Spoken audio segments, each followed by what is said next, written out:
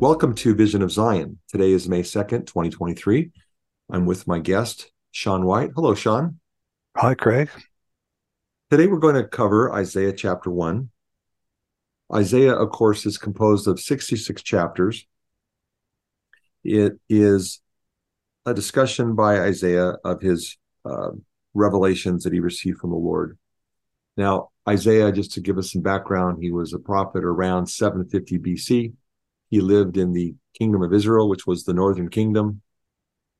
Most of his comments were trying to warn the people in his kingdom that if they didn't repent, judgments were coming. And in fact, they did come. The Assyrians came in and scattered them, scattered the 10 tribes, took the 10 tribes north. And later, the other shoe drops with Judah, the southern kingdom, and prophets like Jeremiah, and for members of the church, Lehi, were preaching repentance and changing their ways. And then, of course, the Babylonians came in and scattered that kingdom. However, Isaiah speaks about more than just his day. He's also speaking about our day. And he uses the events of his time to cut and paste like a current event story about what's going to occur with us. Now, we know that history repeats itself if we don't learn from it, and that there are cycles in history that repeat themselves. But specifically, the Savior said that we need to know the words of Isaiah. And he continued speaking about Isaiah when he came and visited the people in the land of Bountiful, as described in the Book of Mormon. The chapter or book was the book of 3rd Nephi. And we know we're commanded by the Savior to understand it.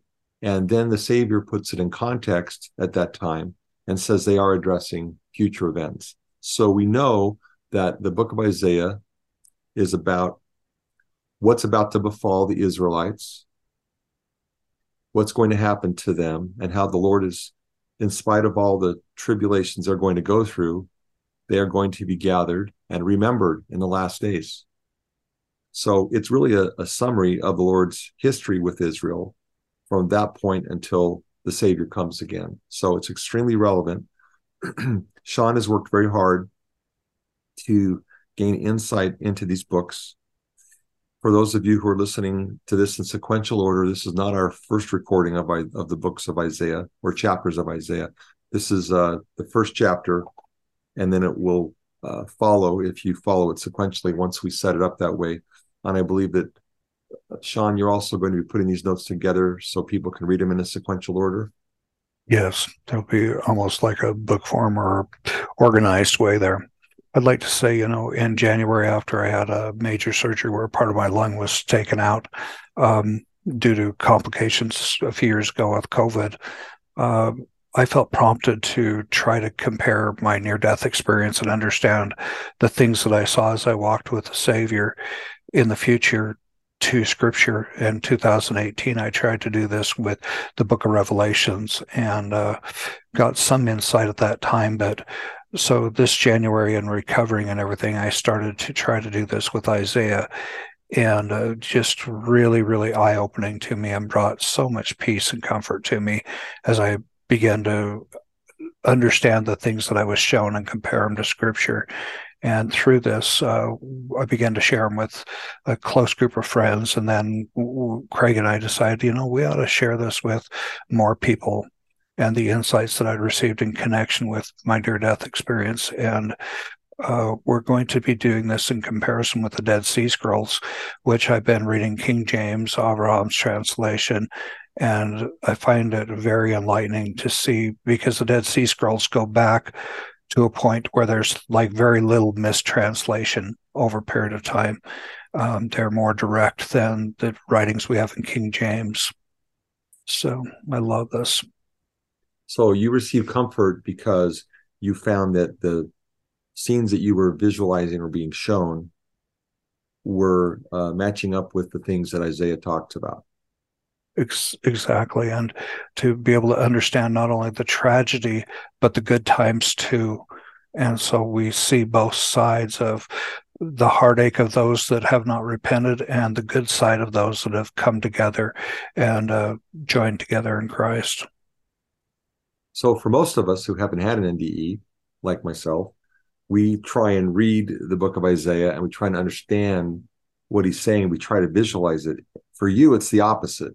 You had the visualization, and then you're being prompted to look in the scriptures to try and sort through and understand and receive comfort that, okay, what I saw, I'm not, these are confirming that. That's what I'm understanding. Exactly. Okay. Just a couple of things real quick, since this will be listened to by many as the first of our recordings about Isaiah. Sean referred to Abraham Gileadi's translation of the book of Isaiah. He's an extremely studious and thorough scholar, has worked on the book of Isaiah for literally decades. His translation of the book of Isaiah is phenomenal.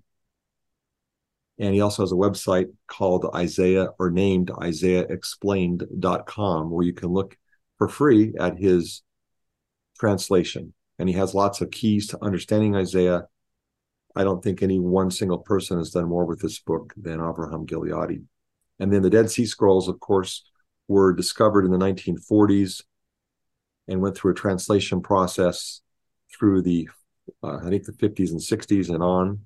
And many, many copies of the book of Isaiah were located in those scrolls, I think over 50, extremely consistent with one another and consistent with the Septuagint, which is the Greek translation of the Old Testament, that occurred around 300 BC.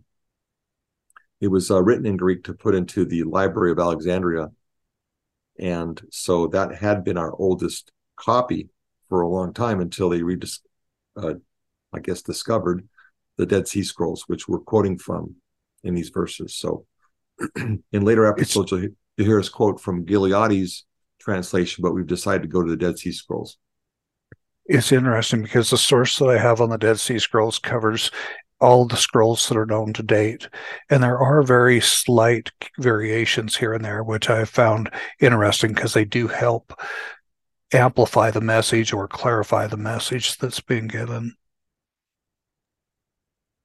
Okay. So Isaiah chapter 1 is God speaking to Isaiah, explaining why this period of tribulation needs to come at this time.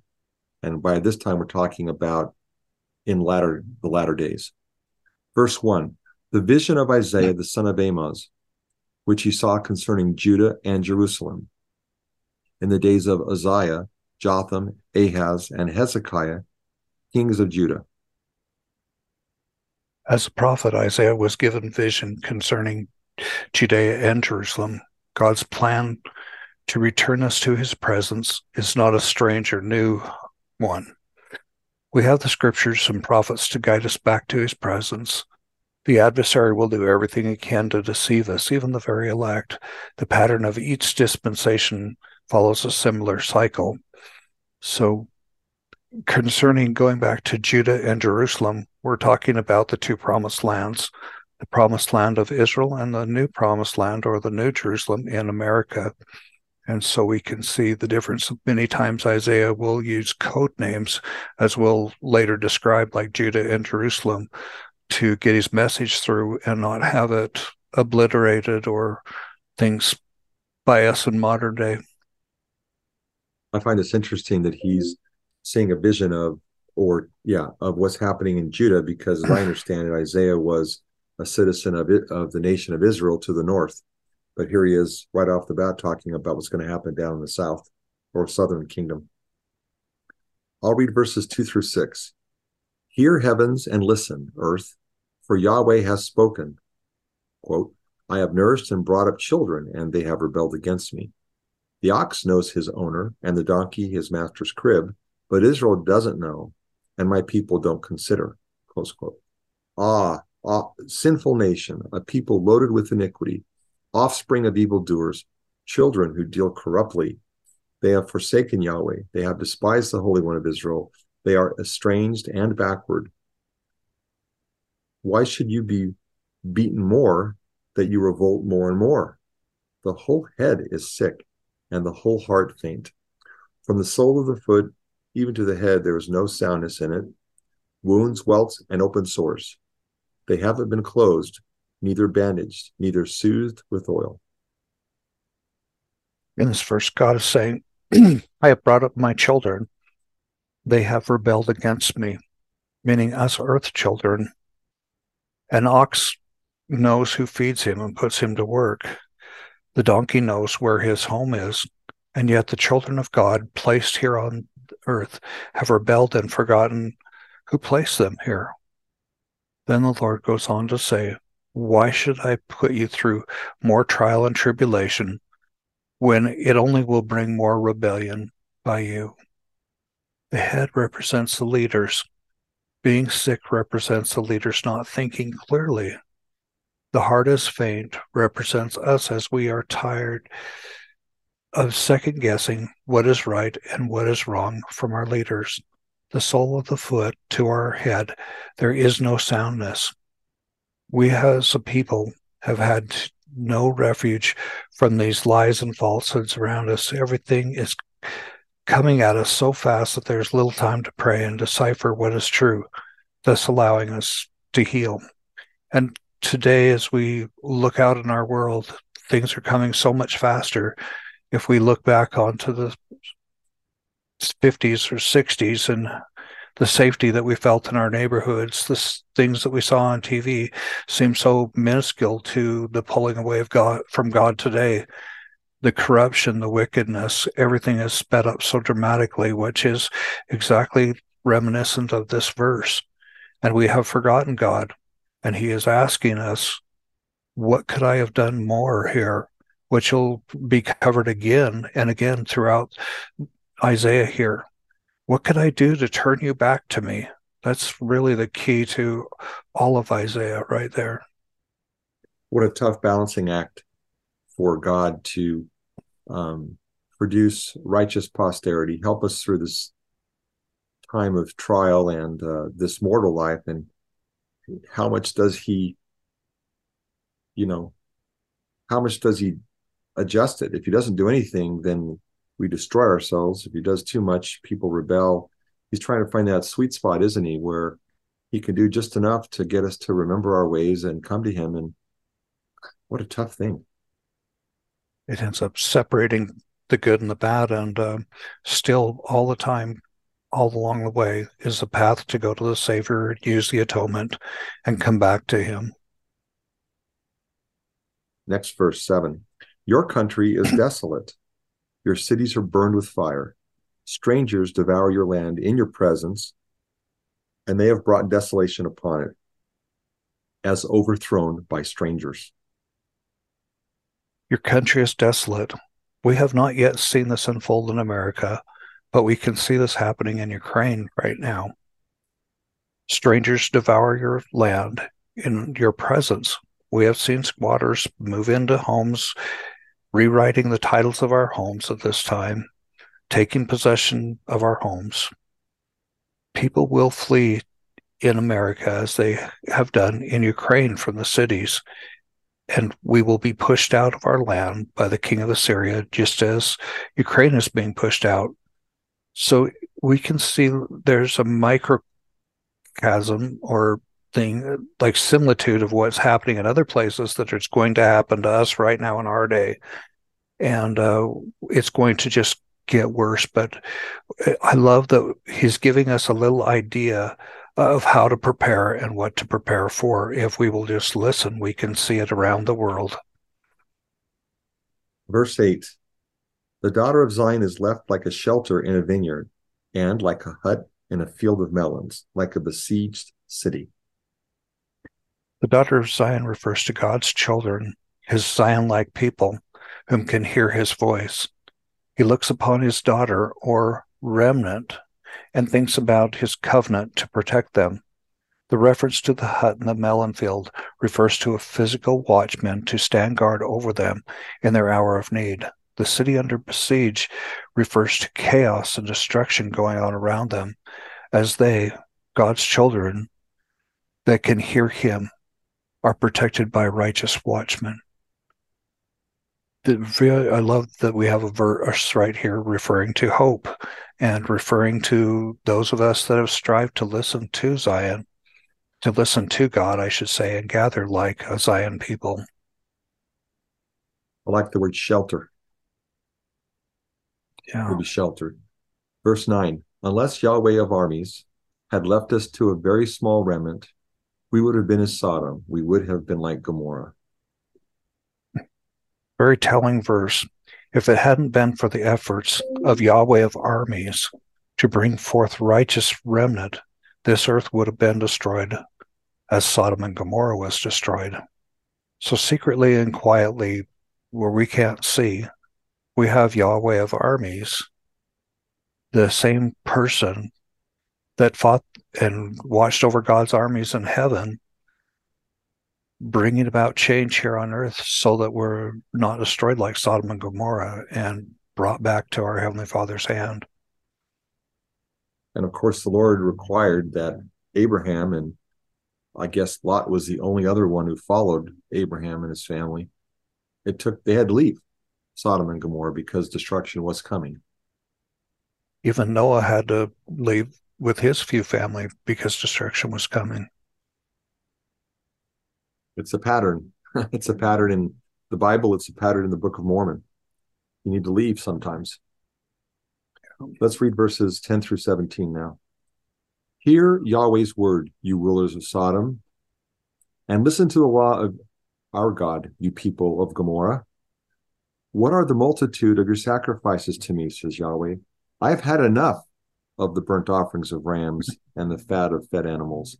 I don't delight in the blood of bulls or of lambs or of male goats. When you come to appear before me, who has required this at your hand to trample my courts? Bring no more vain offerings.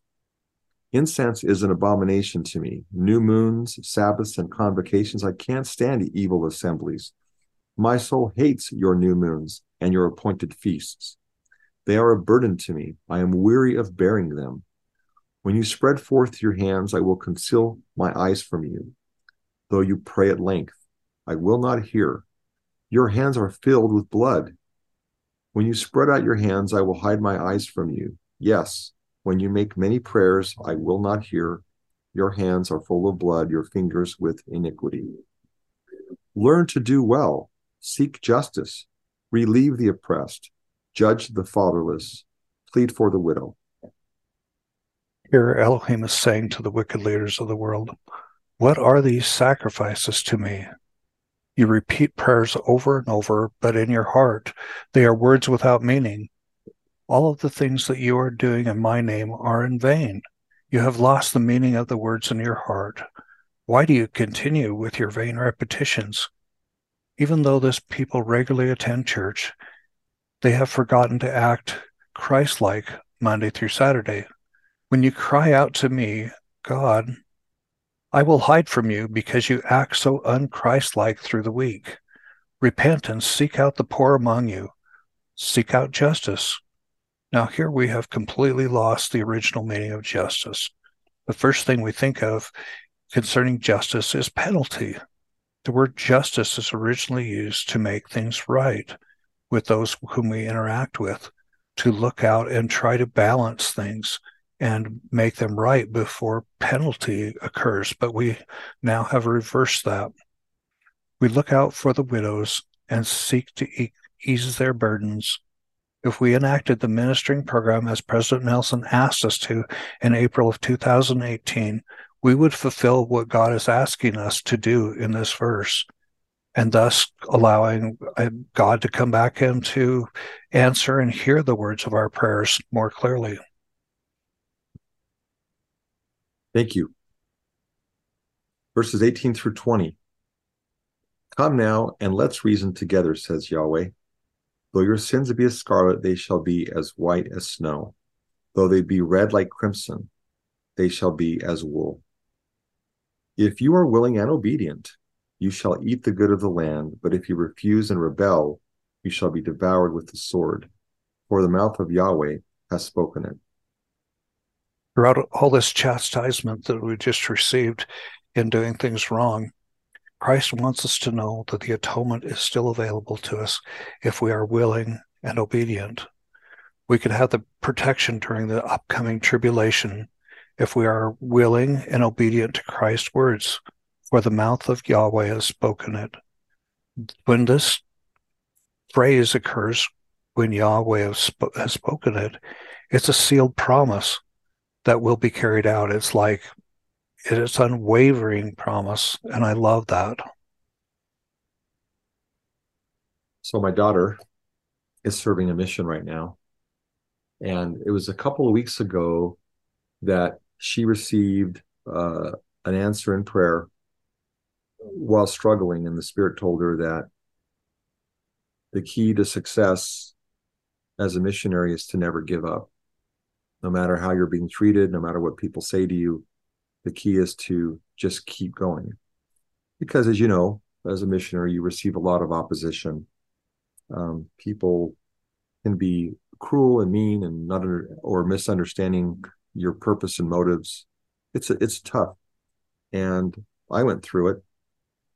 But last night we got her on we had a chance to talk to her on Monday nights when she's done it with all of her preparation day activities, and she was really upset.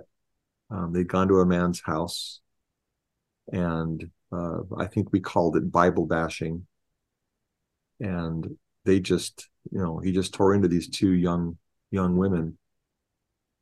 One of the things he said that really bothered her, he accused them of breaking all of the commandments. Have you ever lusted? So therefore you committed adultery in your heart. Have you ever done this? Have you ever done that? And he went through all the 10 commandments with them, and told them that they were going to go to hell. And he was going to pray for them, even though he admitted he'd also broken all of the 10 commandments. And the point of this was, what was upsetting was not just the experience, but for me, what was upsetting is this is a man who offered them no real hope, just yelled at them, talked mean to them, convicted them. And in reading this today, it makes me think about that, because if all the Lord did is condemn everybody for what they're doing, which was very bad, it would have been a hopeless situation. And so to that extent, I agree with him. So I told her, I said, what about repentance? Because everything he said is true. We all break the commandments. None of us are perfect. And we are definitely mortal, and we do wrong things. Even though I don't think that thinking a thought is the same as doing something, but that's another story. But the point of it is, there was no hope. It was a message of hopelessness. And here, to have the Lord say, your sins could be as red as scarlet, and yet it can be white as wool. If we don't, glory in that call to repentance, and how clean we can become in spite of all of the things that they were doing, it's not a hopeless message. They're not beyond hope. They're not beyond help. We aren't beyond help. The Lord is saying you can be clean, but there's a process to it, of course. So I just love that verse, and in the context of my daughter and people who get locked into the sin side and forget about the escape that the atonement of Jesus Christ provides us. The things that I've seen in the future as we begin to gather as believers in Christ, it's not just one religion that gathers, it's many religions. And it takes a while for us to honor each other as believers in Christ. And that's where we really need to, soften our hearts and come more into Christ, and honor everyone that believes in Christ and has put Christ in their lives to guide them. And it will take us a little while to soften our hearts towards everyone and honor everyone. I was reading this morning in part to help my daughter answer some of the questions that this man was raising. I went through the history of the Bible, went through the history of the organization of the New Testament, and some other things. And one of the things I came across looking at the timeline or chronology of Christianity was the year 1054, when the Greek Orthodox and the Roman Catholic Church split. And frankly, the split was over what I think most of us would consider to be fairly minor points of doctrine, fairly minor. And it caused a huge schism and two different, and people say it was really political more than it was a religious, more of an excuse to split off, but that really isn't the point.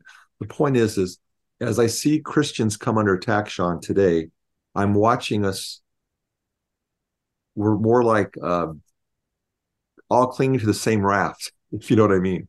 I'm seeing people reaching out to one another because all of religion is under attack right now. Anybody who believes in God is coming under attack. And so I think that this is forcing, through circumstance, all of us to take a broader look around us at other religions and find out what we have in common and how we can work together to enrich the lives of our congregations and people around us. And so I'm watching us kind of, I picture it as a raft, the storm is blowing and we're all kind of clinging to the same raft and realizing, wait a second, we're all kind of in this together. And I think it's purposeful. The most valuable tool that Satan or Lucifer has in his toolbox is a wedge. Many people often describe it as a golden wedge because when nothing else works to forward his plan, he can put a wedge in and divide us, whether it be a husband and wife or brother and sister. Politically speaking, the Republicans, the Democrats, this church or that church, the greatest tool he has is to divide. And through dividing us, he believes he can conquer us. And we do really start to fall apart when we become divided. Yeah, the wedge is very powerful. And one of the biggest wedges today that he's using is fear, right? Yeah. And this gentleman talking to my daughter and her companion, he was trying to instill fear. And that's what we see being used today. We use all kinds of fear that completely contradicts what the Lord is saying in the scriptures that's going to happen in the future. But fear, that's one of the wedges, one of the latest that's been pulled out for decades. I can go through the political use of fear and how they use it to gain power over us, but it is a In, wedge, Sean.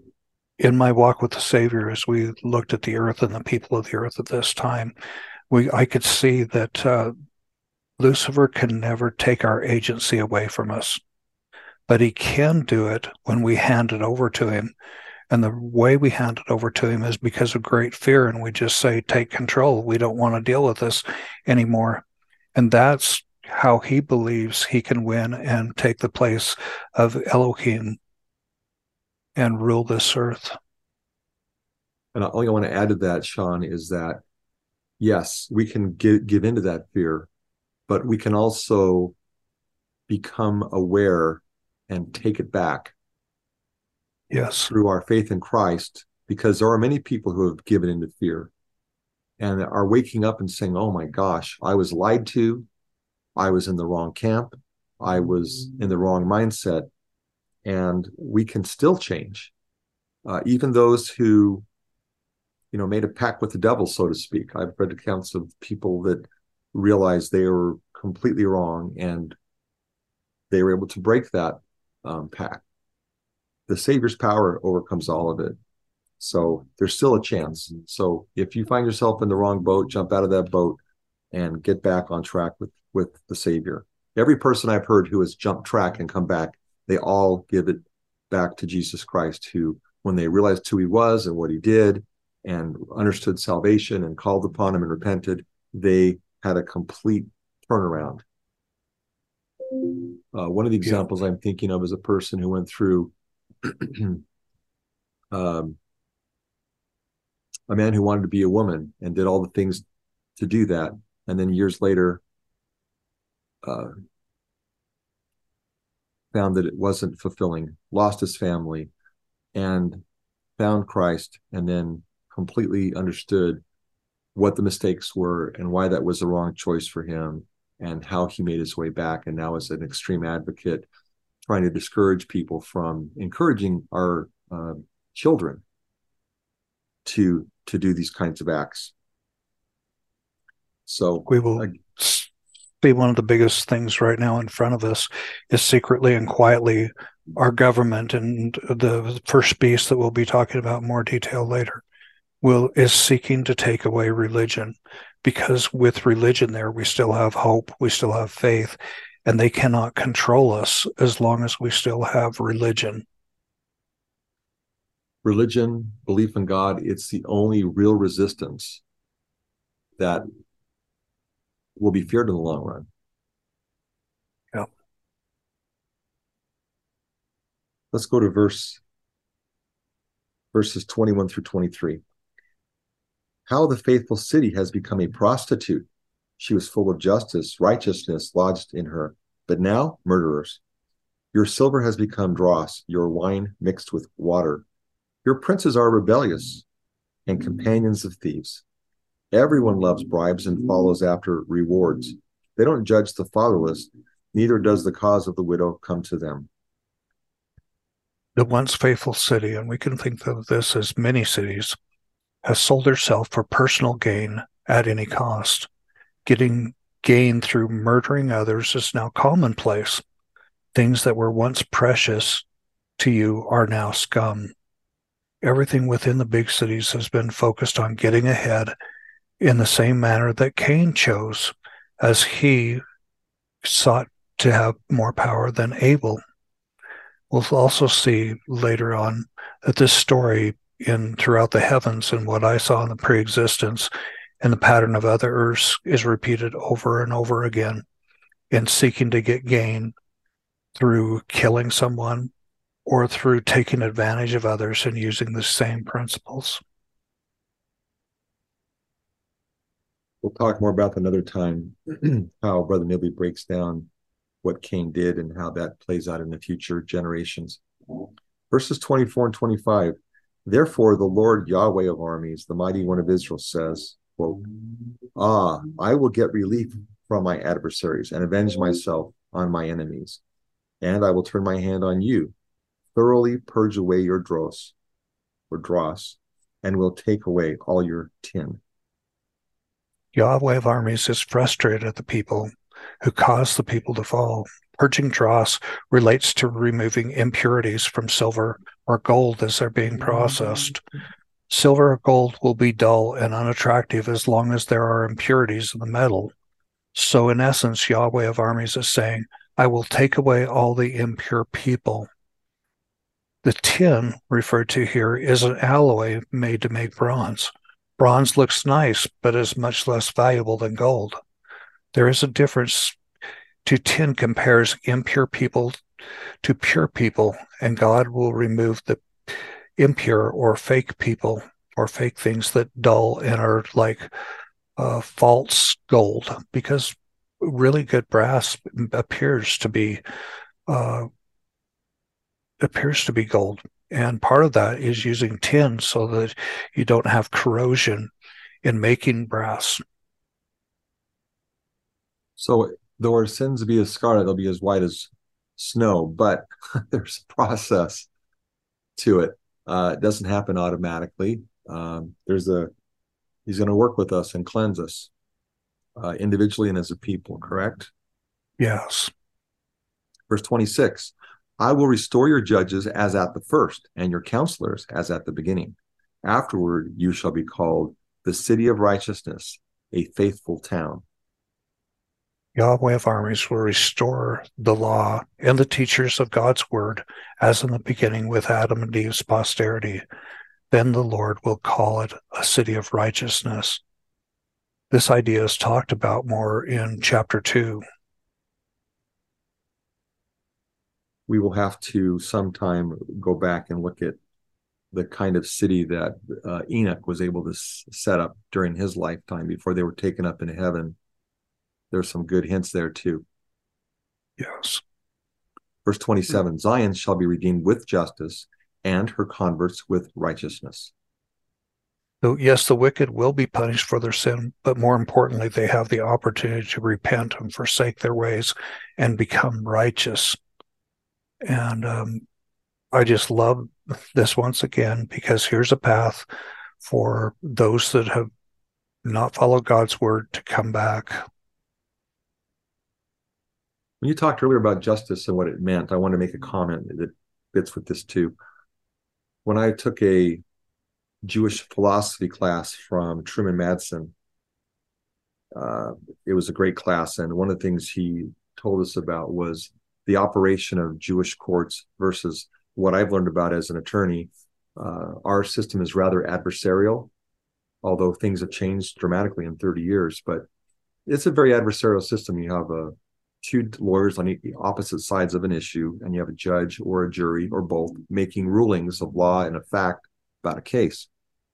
But he told us that in Judaism, the judge was trying to seek reconciliation between the parties. And I found that to be a much more favorable way to approach things than the adversarial approach, a reconciliatory approach, which incorporates your description of justice that you described earlier in the podcast. And I said it's changed in our profession because mediation became and has become a very big part of the legal profession. Alternate dispute resolution, where we try to get together with and find some common ground and get away from the polar opposites and try and find a way to resolve cases. And in fact, a increasingly number of cases, especially civil cases, are now resolved through more of a conciliatory process. I'd say 80%, 90% of the cases get resolved through a mediator or an agreed upon arbitrator. But mediation, the trying to see both sides of it and come together and make concessions to get to a final outcome has been a big part of our profession since I became an attorney. But One of the one of the things from my near-death experience was so frustrating when I came back was to see how everything operated somewhat upside down. In justice on the other side, they're first focused on the victim and then about stopping it and then restoring the reputation. But everything is focused on victim first and not on, today we see focused on reputation and stopping it, and very little's given to the victim. In most cases, I'm thinking of when child abuse happens and those type of things. I agree. At least, and all I would say is, at least those are the stories that get the headlines.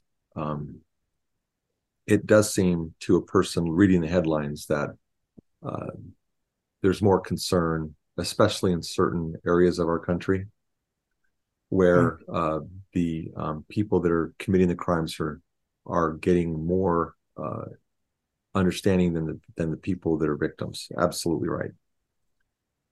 Verse 28. But the destruction of transgressors and sinners shall be together, and those who forsake Yahweh shall be consumed. For these are the unrepentant and forsake Christ. They will be consumed. In the first stages of these years of tribulation, the wicked will kill the more wicked. Then after the midpoint, the servant Isaiah describes is given power to destroy the wicked, all in an effort to meet the Savior face to face, as Moses, Mahanri Moriankamer, Joseph Smith, Ezra, and many more did. It's so important that we have to ourselves go through this process to purify ourselves, to walk before the Savior in everyday life and just visit with him, to talk with him, to counsel with him. And what a great comfort this will be to us to have this among us. But it's going to be a process, and we will do it faster than any other generation has done. I mean, Enoch had 364 years or so to process and help his people meet it. Moses wanted his people to come with him to the top and meet God face to face, but they refused to and said, no, you go. And now there is no choice. Either you're going to clean up your act or you're going to be taken away. There's no in between at this point in there's life here. Okay. Let's go to Isaiah 29. For they shall be ashamed of the oaks which you have desired, and you shall be confounded for the gardens that you have chosen. God's people will be ashamed. They wanted many people have wanted to be rich like worldly people that we see and that we idolize them. The oaks represent a type of person that stands tall, who seems immovable. Um, in this phrase, confounded for the gardens, you have chosen relates to the things you once thought would bring you peace in your life, but really are unimportant. We will find peace in new gardens with Christ in new ways. And so we are kind of confounded that the things that we think have peace are actually could be more pure and more peaceful. In every dramatic born again experience we can read about in the scriptures, there's a complete flip flop where people realize, oh my goodness, what I was chasing was bad or irrelevant and unimportant. Think of Alma the Younger, Paul, the couple of dramatic examples. Verse 30, for you shall be as an oak whose leaf fades, and as a garden that has no water. For those who have aspired to things of this world and to be prideful around the people we associate with, this will all fade away like a dying leaf on an oak tree or a garden with no water. We crumble and fall apart because they're not grounded in the Savior. We don't have sure footings with the Savior and faith and how to act like Christ. And finally, verse 31, your strong will be like tinder, and your work like a spark. They will both burn together, and no one will quench them. The strong, prideful, arrogant people will be as tinder, the kindling for a fire, and our works of righteousness will act like a spark and burn down all those things that brought unrighteousness and power to the unrighteous leaders over us. And we will see this again throughout Isaiah as we establish more and more Christ-like people building a Zion community, that it will be like the spark that burns down more wickedness, that exposes more wickedness around us and allows us to see what's really been going on. And they won't feel comfortable being around us and separate from us. It's interesting that there's one type of fire that the Lord offers, which is to purify and cleanse us. And then there's the kind that burns and cannot be quenched. So there must be some chiastic comparison there, maybe, between those two extremes. We want to be the ones that are scarlet, looking to be cleansed through the refiner fire of removing the dross. That's really the summary of this life's purpose. We come down, we obtain a body, we are carnal and sensual in nature. We have to overcome that and become quickened on the inner self, the spiritual self, and learn to appreciate the good and to reject the bad. I'll tell a quick story here that might fit into this a little bit. There's an article written by a professor that I took a class from in philosophy. His name is Dennis Rasmussen. He wrote an article for, I think, BYU Studies. It's called An Elder Among the Rabbis, or Among the Jews. And he had a chance to go back and go to the Brandeis Institute, where he met many Jewish scholars and leaders. He describes why he was there, but they had these breakout sessions, and he was in a session, and one of the people knew he was a member of the Church of Jesus Christ Latter-day Saints, or a Mormon, and put him on the spot more than once during his time with them. And they're talking about things, and at one point he brought up this verse from First Nephi, where he says, Adam fell that man might be, and men are that they might have joy.